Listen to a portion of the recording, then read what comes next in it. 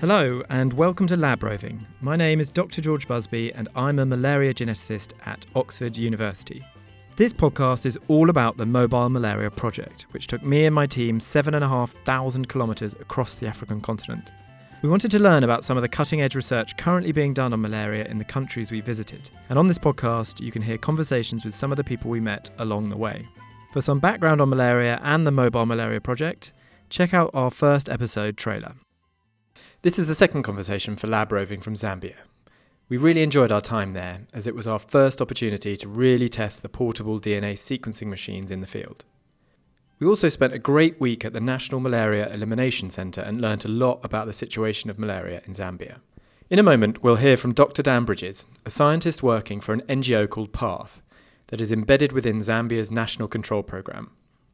Although British, he runs a lab of African scientists that have used a range of different techniques in the past to help support malaria control. He has a deep knowledge of malaria in Zambia, and I really enjoyed spending time with him and his team, learning from them all about Zambia and trying to get the DNA sequencing machines to work up in Ndola, 3 hours up the road from their main lab in Lusaka.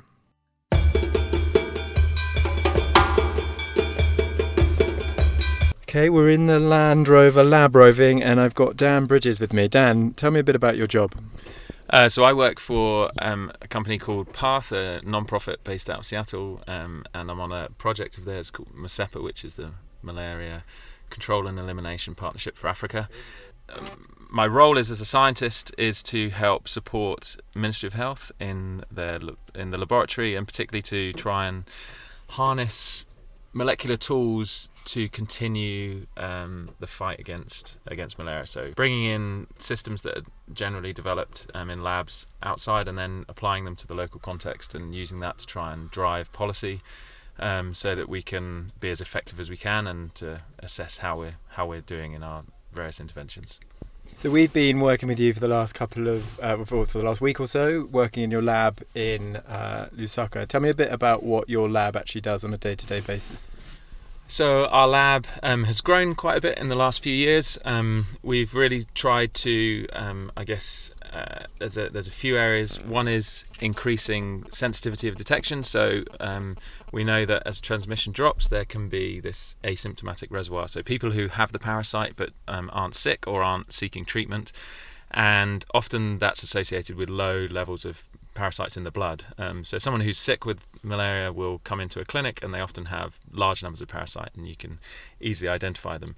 When you're talking more about this asymptomatic population, it's harder to detect those parasites, and so we're really sort of trying to standardize methodologies that give us more sensitivity so that we don't miss so much of the reservoir of parasites. So that's one aspect of it. Then it's trying to move from sort of a binary outcome of like someone is infected or someone is not infected to can we tell something about the parasite that they're infected with. We've been exploring more basic genotyping, so this would be first of all just trying to see if we can predict what the parasite is like, so whether it's got drug resistance markers. So then the other area of genotyping would be trying to link parasites together. So can we say with any confidence that person A is infected or has the same source of infection as person B? And if so, what does that tell us about how we should be tackling infection or outbreak? So we've been using it particularly in terms of reactive case detection. So where someone comes to the clinic, the assumption is that if that person is positive, then they represent a local transmission hotspot or a higher risk population. And so sending teams or sending community health workers back to that index case and testing and treating people around that person. But it could just be that anyone who's found positive in that area could just have a lifestyle that means that they're more exposed. It doesn't mean that transmission is happening there. And so using genetics to try and link them together to say, yes, there is a common source, and therefore we are identifying people who are at higher risk. And again, particularly in low transmission settings where you're really looking for maybe not a needle in a haystack, but less than 1% sort of positivity rates, you have to test an awful lot of people to get any kind of decent numbers of infected individuals that you then treat.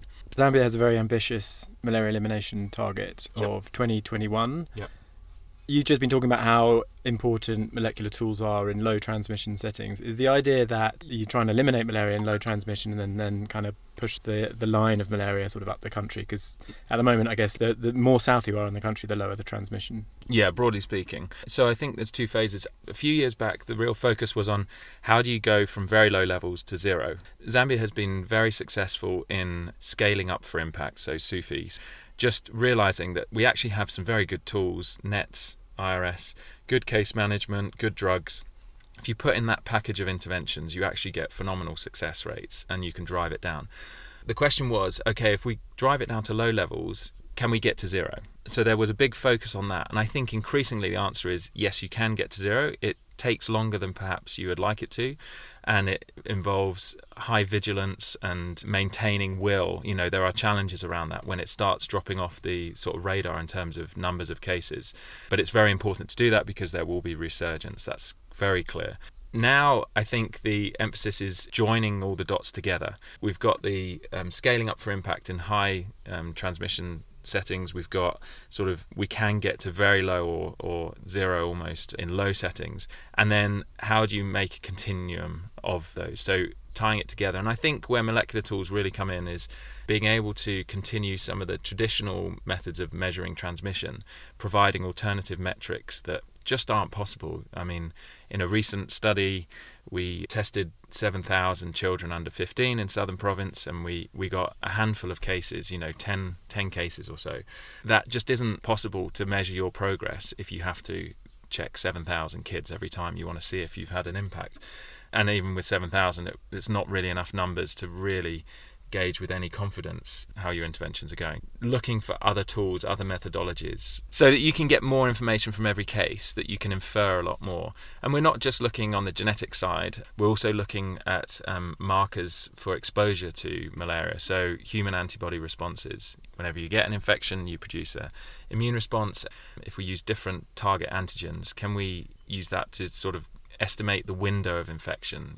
Some antigens produce a very strong, long-lived response. Others are much shorter and weaker. So if we find someone with a short and weak immune response, it's likely that they're infected in the recent past rather than 10 years before or something. But then again, combining it with as many metrics as you can to triangulate your position. I think a lot of these are relatively new technologies, particularly when applied to public health and changing policy. You want to be sure that the read that you're getting is not, well, that it's on. So having these different indicators, and if we see they're all moving in a certain direction, even if there is some noise in some, you can be fairly confident that you're moving in the right direction. So I think what you're trying to say is that the more data you have, the more you can try and focus and target your interventions.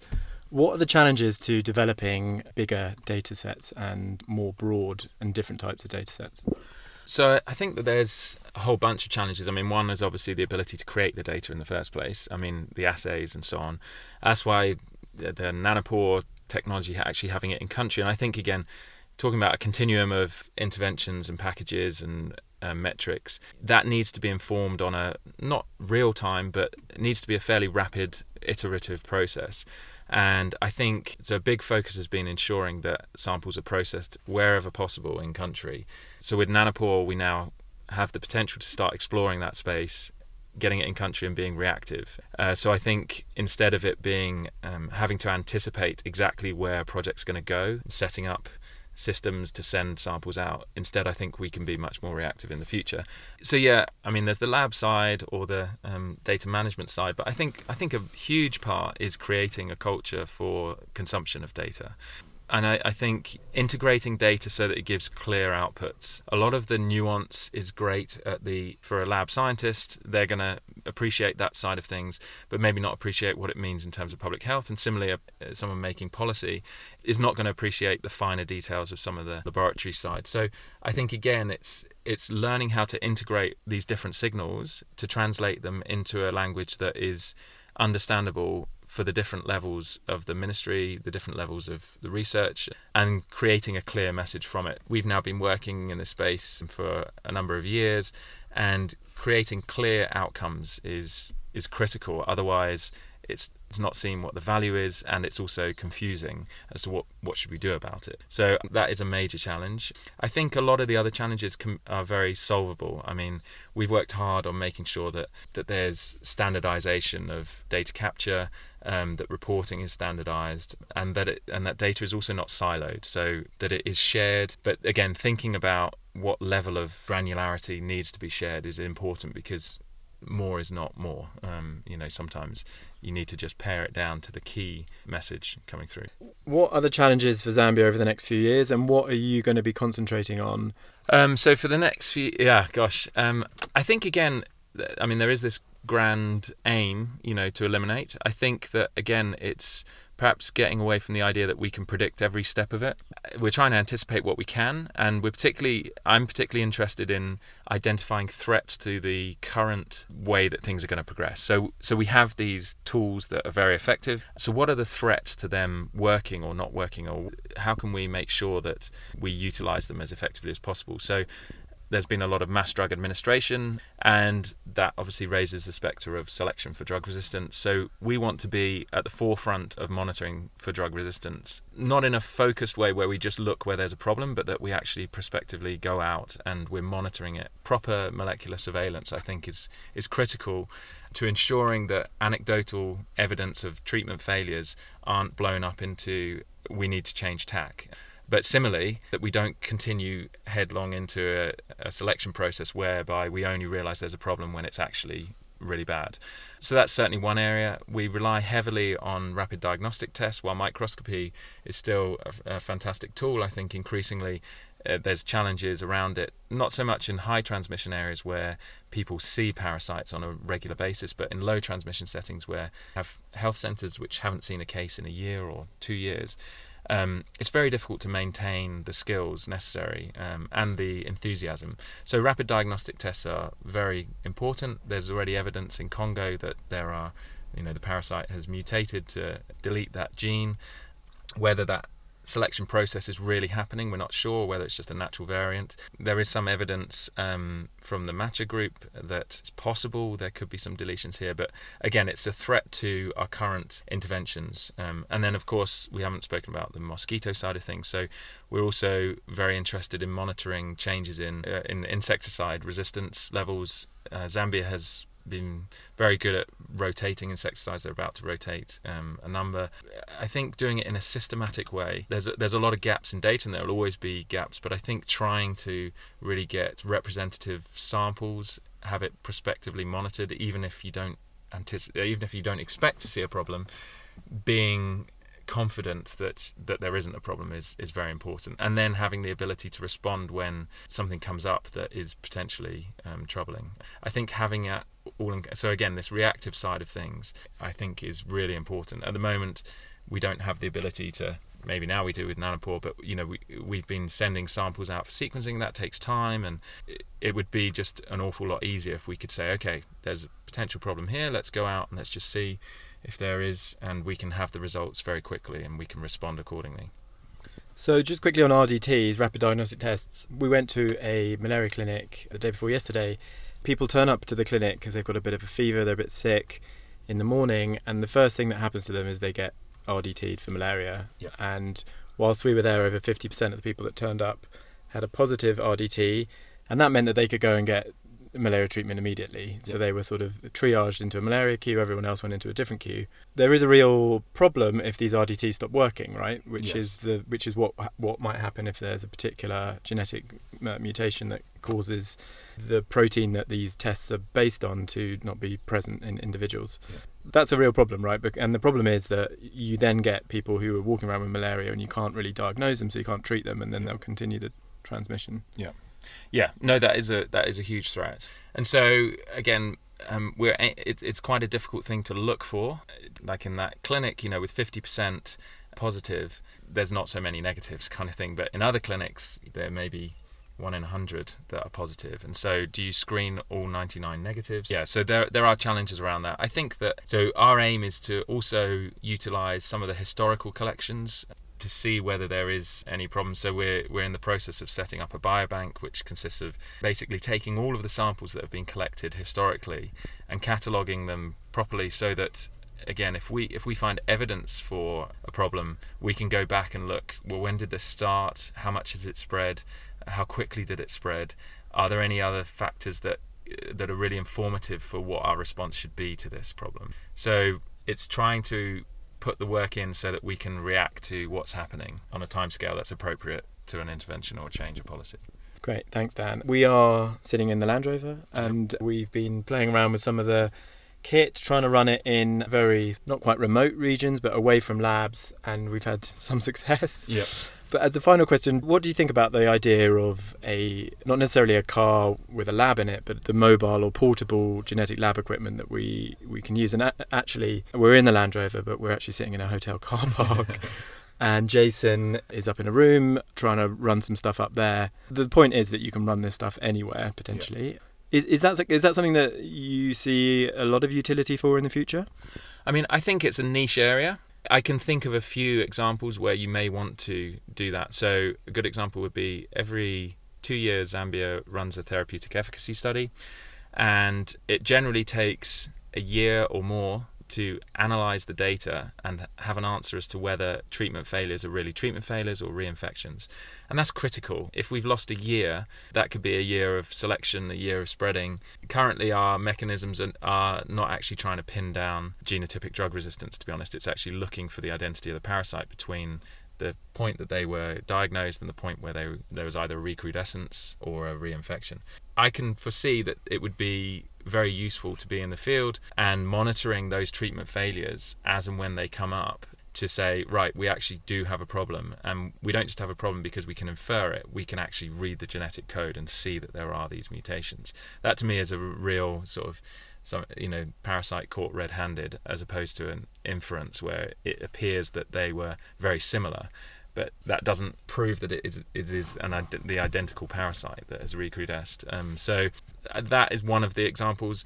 I think also the ability to bring something tangible to people is very important. The lab is seen as often a black box and it's not really well understood. The ability to actually take the technology out of the lab, even if it's not to generate data, but to bring it to people, to show them, while it might appear gimmicky, it actually leads to a lot of buy-in. And so I know sending samples out, it's difficult to get excited about sequencing when all you get are lists of A, C, Gs and Ts. But if you actually are interacting with the machinery that makes that, it does make it more tangible and more understandable and more relatable. So I think that even if it doesn't have a huge market for actual mobile sequencing, the ability to get buy-in is really key. And then of course, because it's mobile, it means that you can, and because of the cost factor, it means that you can deploy it in multiple centers at once. So instead of relying on this centralized repository, instead you can allow people to grow into it and adopt it at early stage and let them try or fail, as it grows. And so in a sense, it's sort of a selection process for those who are really interested and those who are motivated, and it allows that lower barrier of entry, I think. Yeah. Cool. All right. Well, thanks a lot, Dan, and good luck for the future. Thank you very much. Thanks.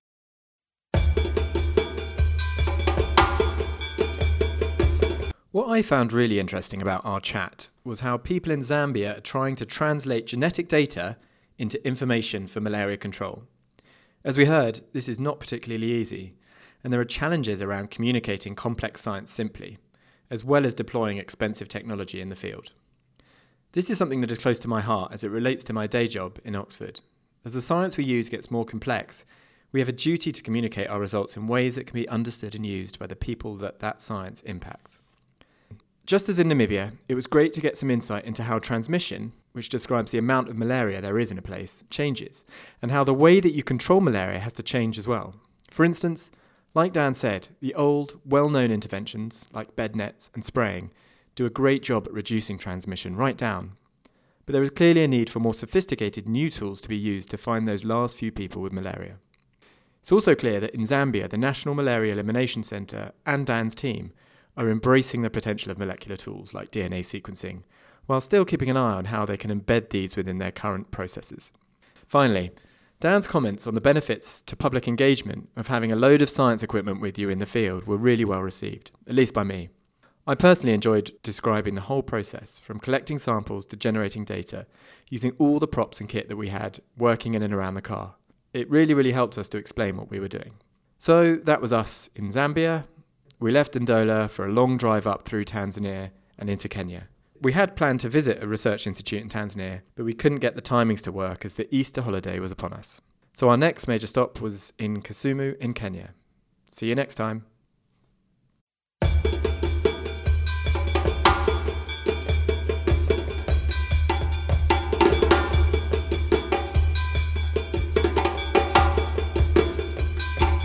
Lab Roving was recorded in Africa and Oxford and is written and produced by me, George Busby. A massive thank you to the Mobile Malaria Project team, Jason Hendry and Isaac Genai, without whom the project just simply would not have happened.